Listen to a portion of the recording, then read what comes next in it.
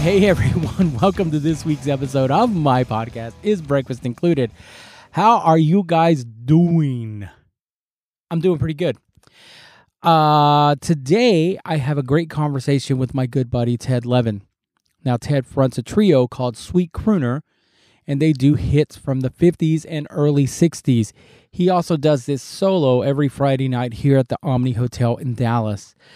I had a great conversation about what brought him here to Dallas, his heavy metal days, being in a 90s alternative rock band with a hit in one of the biggest markets in radio. That's right, Dallas, Texas.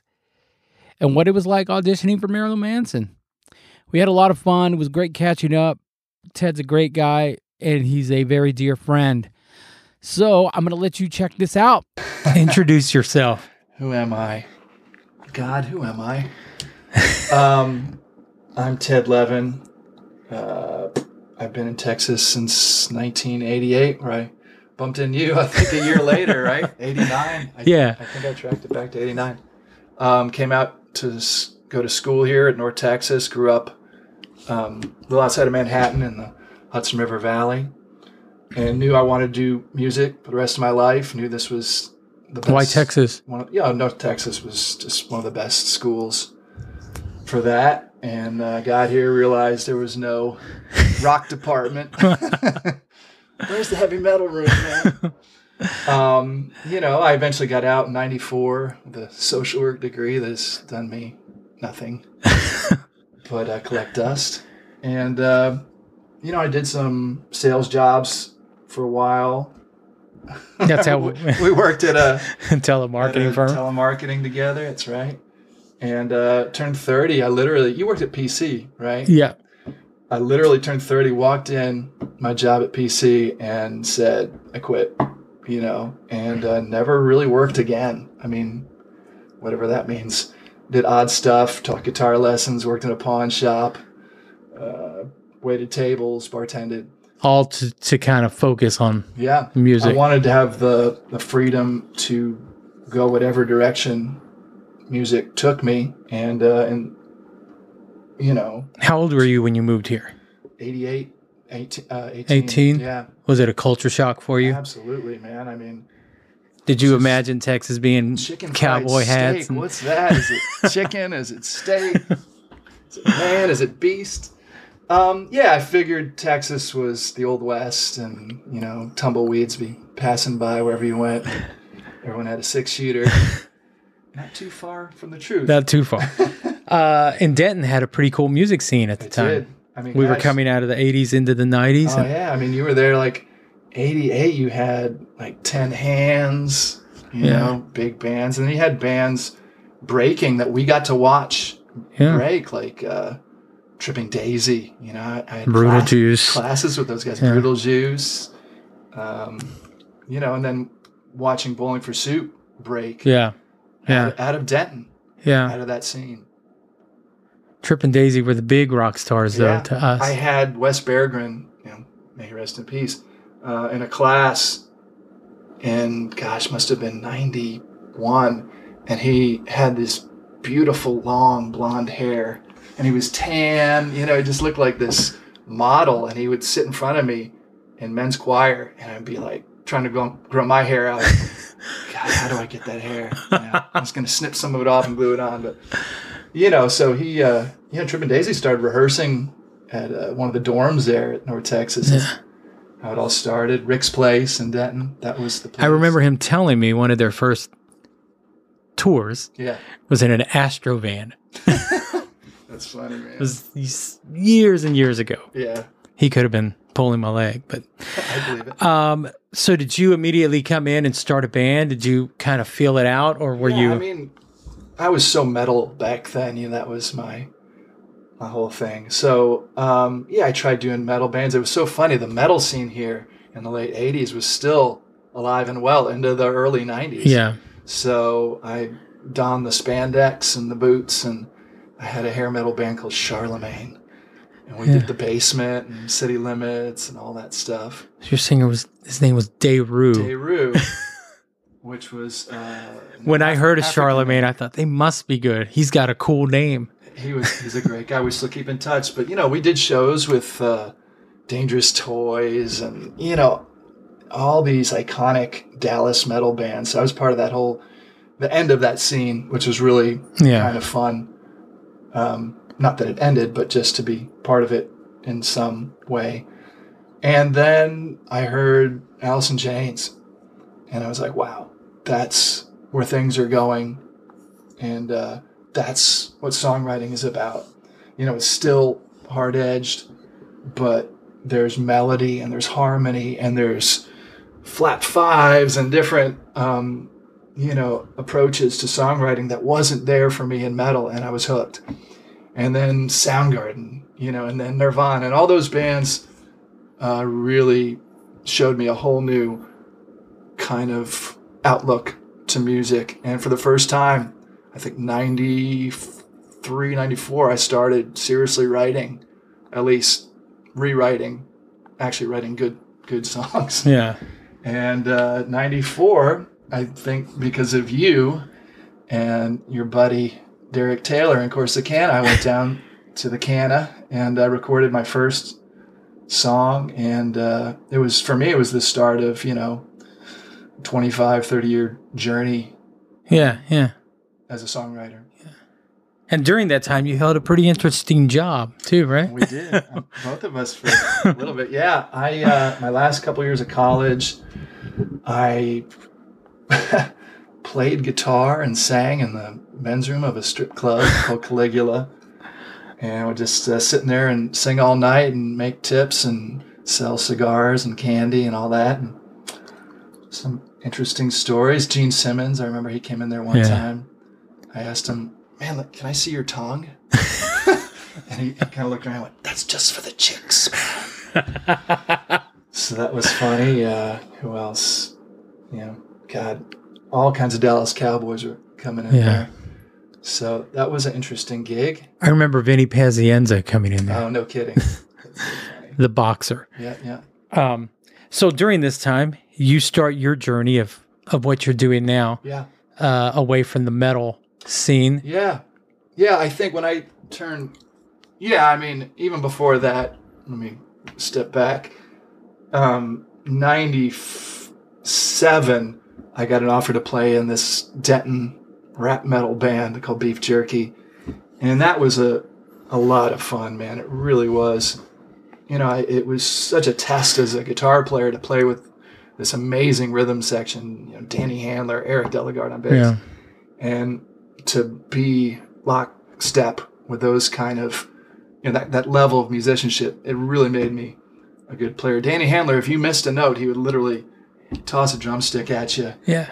Well, I remember when you got the gig, Tommy Moore was leaving the band. Exactly. And then you got the gig and we're like, Ted. They took a different direction. And it was funny because we started doing these shows with this little band out of Wichita Falls called Bowling for Soup. And they come down here and start opening for us here in Denton, Rick's Place. And a year later, they just won over our crowd and so many other folks down here. And they're just blowing up. And come 2000, the singer, one of the main guys in Beef, says, look, I'm going to manage Bowling for Soup. I got him a record deal. Beef Jerky's done. And he said to me, you should do your own band, man. Your song, you've got some good songs. I've been giving him songs I've been doing with Derek. And he said, you should do your own band. You should front it. And it should be on my label. So I started Space Cadet in 2000. Right on, man. Yeah. Which, was a 9-year journey. And a lot of highs, a lot of lows. Cool. Yeah, cool. It was cool, man. It was my baby. And I think most importantly, it was a vehicle for me as a songwriter. It was a fertile time for me to just put all the pain into music and write. And I got some really good stuff out of it. And we did some great stuff. I don't know. I think it peaked in probably 06 with the second release, Debutante, we had a single, a cover of Betty Davis Eyes that was, the #1 requested song on the Edge that year by a local artist. And for a month, I was getting 20, 30 spins a week. And we're like, this is going to blow up. And when it didn't get the push it needed, a month later, they pulled it. And we were, kind of back where we were. But it was the coolest thing ever to get in your car, turn on the Edge. And hear your song. And hear your song, your voice. It is unlike any other experience. Those were great days. We did some Warped Tour gigs. We did some tours with Bowling for Soup. I think for me, the best gig was this opening for Ashley Simpson at, it wasn't Jaxo, what was it then? Smirnoff, Starplex? We'll call it Starplex. Starplex. I'll give Starplex to me. And being on that big stage where I'd seen Ozzy and, Alice and Slayer and Pantera, and you're standing on that same stage and you, for the first time, you hear what it sounds like to hear the music thumping through your chest. The sound system like that. And playing in front of, 6,000, 7,000, 8,000 kids, little girls screaming for Ashley Simpson. But nevertheless, it was just, I think, the highlight for me live. Yeah. It's an amazing experience. Just playing live music is such a trip. That was over by 2009. I kind of twiddled my thumbs for a couple years. I did some cover bands. I did a grunge cover band that was kind of fun. And, I eventually said, well, I got to keep working, got to keep playing. And I started this thing called Sweet Crooner, which was just kind of, to me, a tribute to the 50s, early 60s. And I wanted to recreate my love of that, which for me, growing up, at 7, Elvis was what I wanted to be. Stand in front of a mirror with a comb and singing Hound Dog and all that. That was my first real teen idol love. And I wanted to kind of go back there. So I started doing that, and I wanted to put a spin on it where I could do a solo gig, but have a much fuller sound. I wanted to be different than the guy with a guitar playing Kumbaya sitting on a stool. So I figured, well, how can I add some stuff? So I said, well, I'm going to teach myself how to play harmonica. Not just Bob Dylan, Neil Young harmonica, but some real harp playing. And it was tough, but I finally figured out how to play guitar and be able to solo on harp with a rack on my neck. So all of a sudden I had, a solo instrument with the guitar. And I was like, well, how can I add a beat to it? How can I add some percussion? And I said, well, I could wear these little tambourines on my feet. So I started doing that, and all of a sudden I had this beat going. And I said, well, how can I add the beauties of all those 50s, early 60s harmonies? And I don't want to have to get another guy in the group and have to pay him. So I started using... so well on my own. Yeah, this is going so good so far. But I need a Garfunkel to my Paul Simon. Yeah. So I started using a harmonizer and, doing it organically where it wasn't so robotic sounding. So all of a sudden I had a solo act that had these different elements, dynamics that a lot of guys didn't have, that kind of recreated that 50s sound, but gave you a fuller, more live band sound. And then from there, I said, well, what else can I do? So I got a great stand-up bass player to play with me. Eventually got another guitar player, my good buddy Jason Jones from the Feds, who's just fantastic. Another band from the Fro years. Yeah, exactly. They, one of my favorite all-time Dallas bands. So good. So it's great to be playing with him. And, we've been doing it 9 years now, I think, 8, 9 years. And, it's 150 shows a year, 180 shows a year. Even with COVID, I still did 80 shows 2020. Wow. I've been lucky. I've been at the Omni Hotel every weekend for 9 years in March. And that's enabled me to kind of pay the bills and take what gigs I want. And been with a great agency for 6 years called the 13th Floor. And it's fun, man. I love what I do. And, with COVID, as you know, we were talking earlier, we were all so just hit hard, distraught. Yeah. What do we do now? Sitting on our hands. I was out of work for 3 months. Omni shut down. Nothing coming from the agency. So I started writing again for the first time since Space Cadet split. And that was such a cleansing experience for me, to take pride in being a songwriter again. And I totally went from, the pop, hard pop, alt rock of Space Cadet and went back to my first love of metal.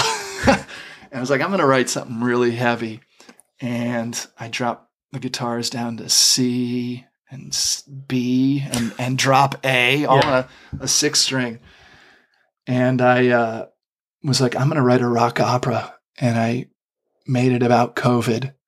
And I wrote this 17-minute long rock opera comparing COVID to Edgar Allan Poe's Masque of the Red Death, which is about tuberculosis in the 1850s in disease-ravaged Italy, where the Prince Prospero, locks himself with all his best buds in an abbey with all the food and booze, and while everyone else around the country is dying, they're all partying. And then, of course, the angel of death shows up one night and inflicts them all, and they all die.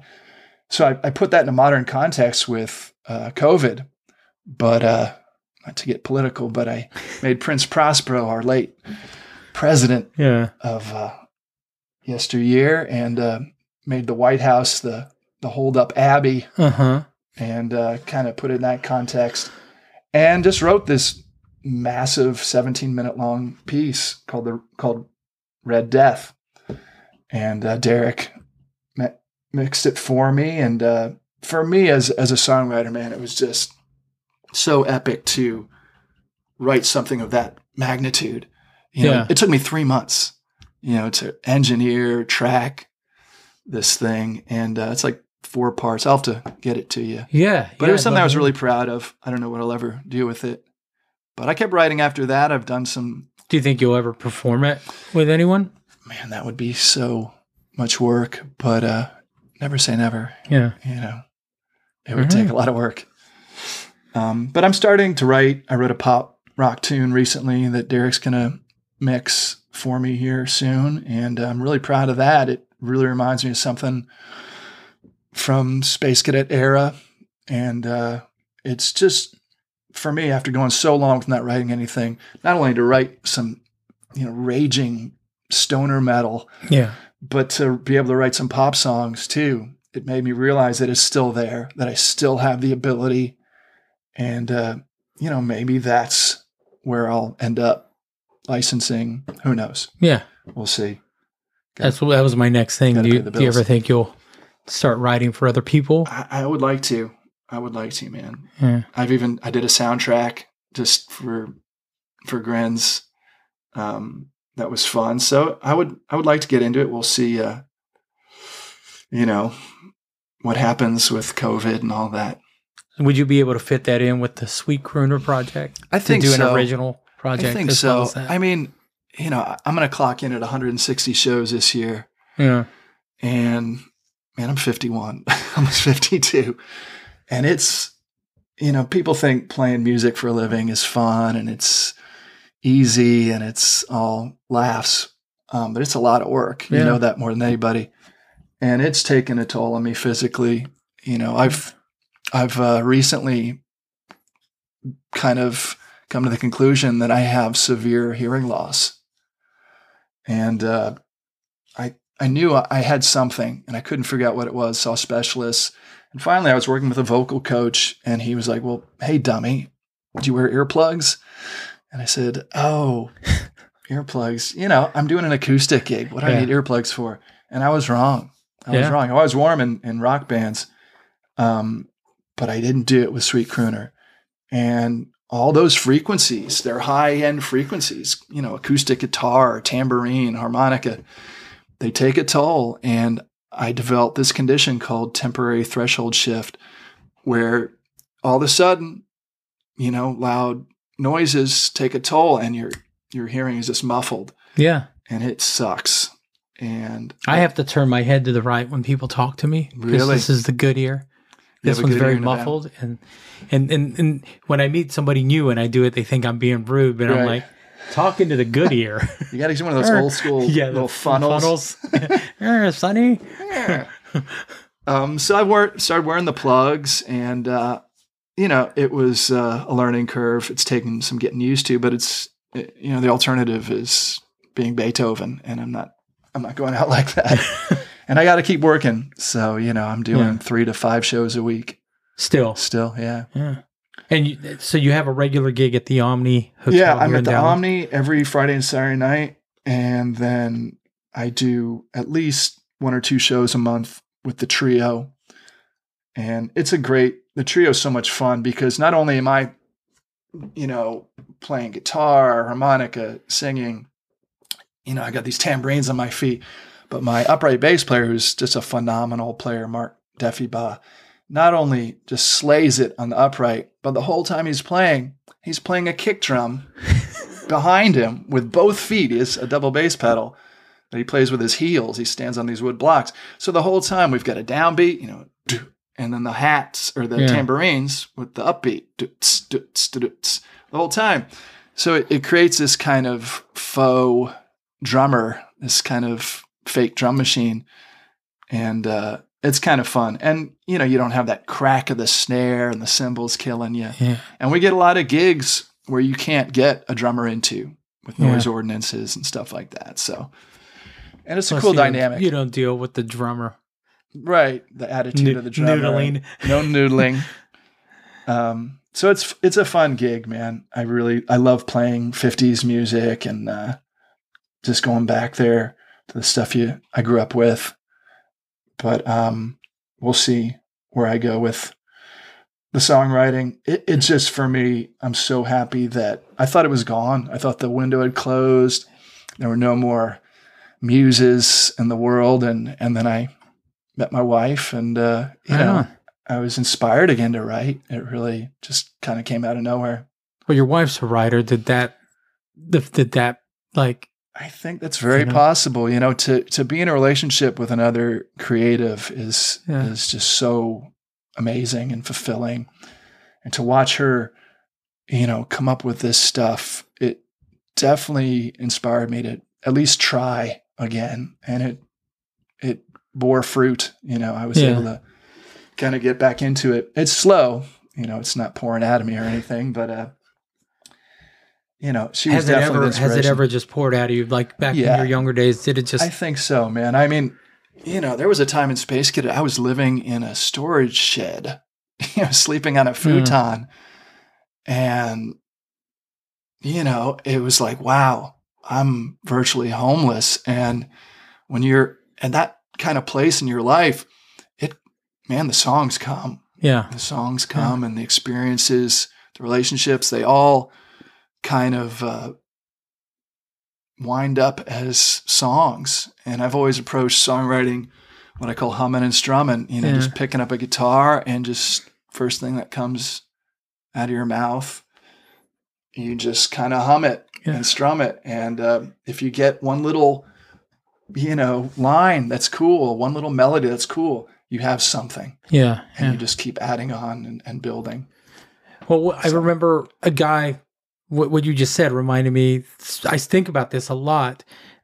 When we were at our previous place of employment, a guy came in and was talking to me. The previous place where they wore very little clothes. The shoe models. The shoe models. And I remember him telling me, like, is this all you do? And I go, no, I have a real job and I have a band. And he's like, well, I wish you luck because it doesn't get any more humble than this. But what you just told me, it doesn't get any more humble than what you went through.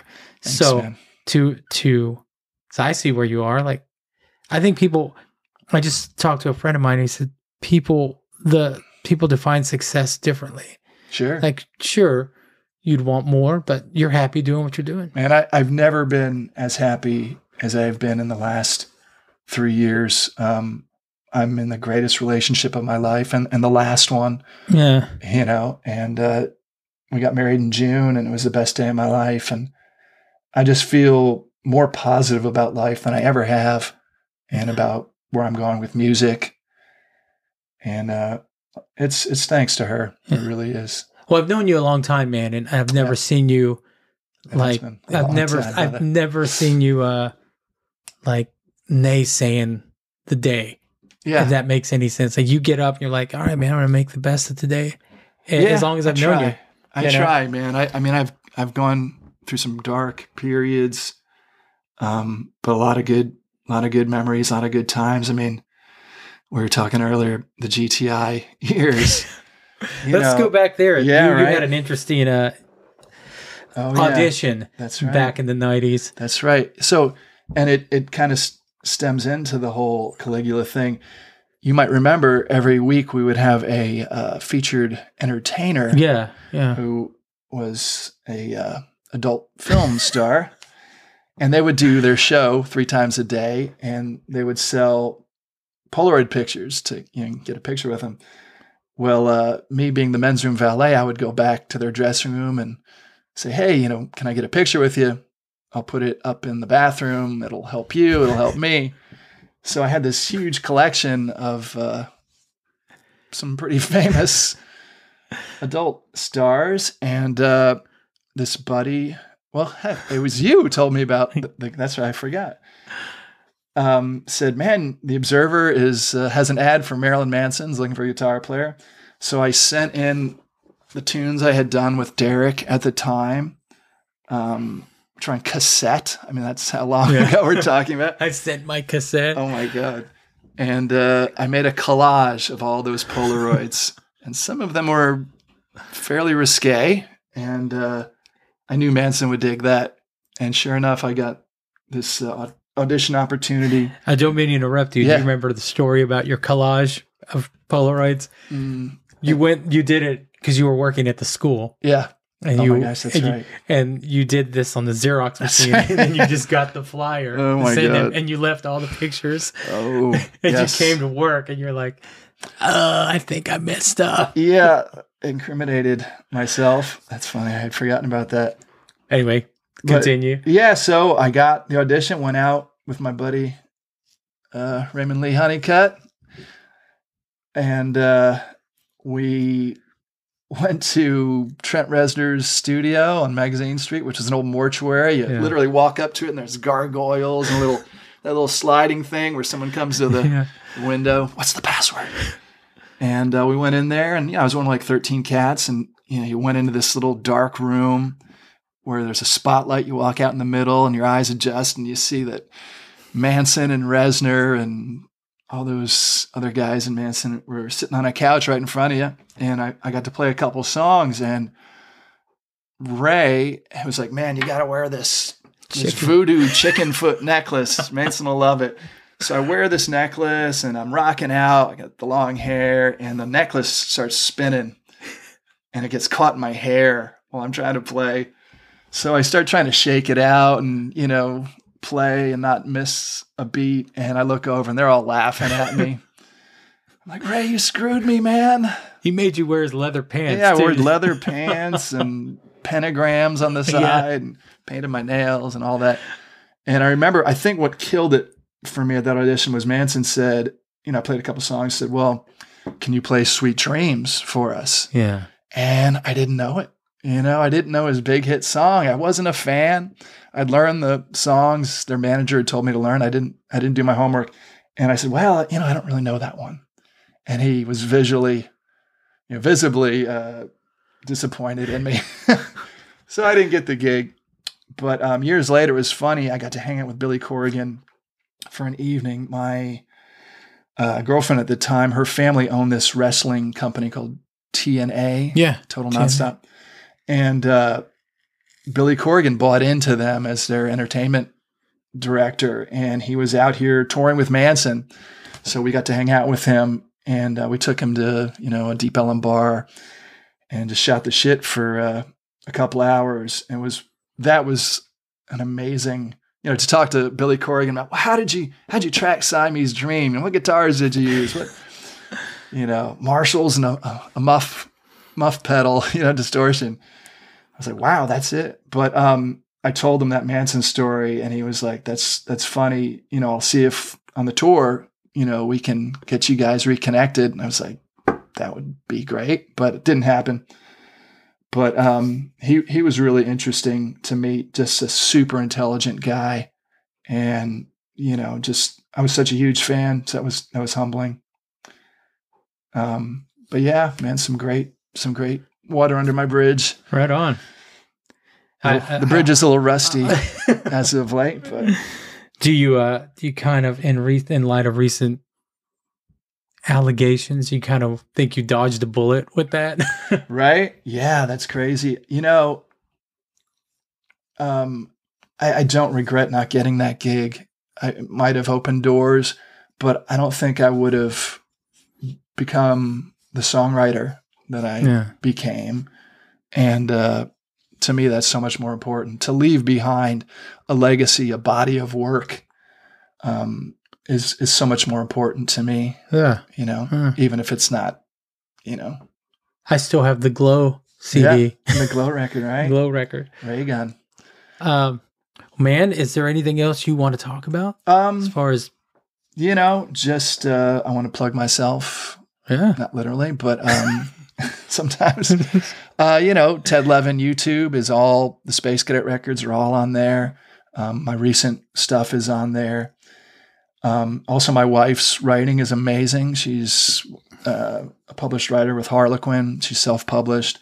CynthiaSt.Aubin.com. St. Aubin is Aubin. It's a patron saint of protection from pirates. You probably didn't know that. No. But she's amazingly brilliant and hysterical and just a genius writer. So that's it. You can find me every weekend at the Omni Hotel, doing the very best of the 1950s and early 1960s. Thank you very much. The rest to stacks, the best on wax. That's right. Said that a few times too. And Sweet Crooner's still playing around town. So check us out on the old Facebook and Instagram for dates. Right on, man. And thanks for having me on, man. It's really good to see you. Thanks for your time. Thank you for doing this. You look good. Oh. I got to say, do you remember the fake hunk? I can't let this go without bringing the fake hunk up. When I first met Bernie, our mutual friend Derek Taylor said, you got to meet my friend Bernie Guerra, the fake hunk. I'm like, why do you call him the fake hunk? He's like, well, he's like a hunk without all the other qualities. I told that story. I do this with a friend of mine named Lisa Letterman. Yeah. And I think I told her that story, the fake hunk, because I was telling her I'm going to talk to my friend Derek and I want to bring him in on this. And I said, he used to refer to me as the fake hunk. That's so and she's funny. like, what the hell? And I was like, yeah, he said I had all the qualities of a hunk except the hunk part. He's wrong, man. You got them all. You got them all. Well, thanks, man. Thank you, brother. It's been good visiting with you. You too, man. All right. Right on. Ted Levin, Sweet Crooner himself. Like he said, you can find him on Ted Levin YouTube. He's got a lot of great material on there. Sweet Crooner stuff, solo stuff, old stuff, new stuff. The new stuff is really cool. You can find him on Instagram at Sweet Crooner. Find out what he's up to, dates, appearances, all that stuff. Anyway, all right, guys, I'm done. Have a great day. I will talk to you next week.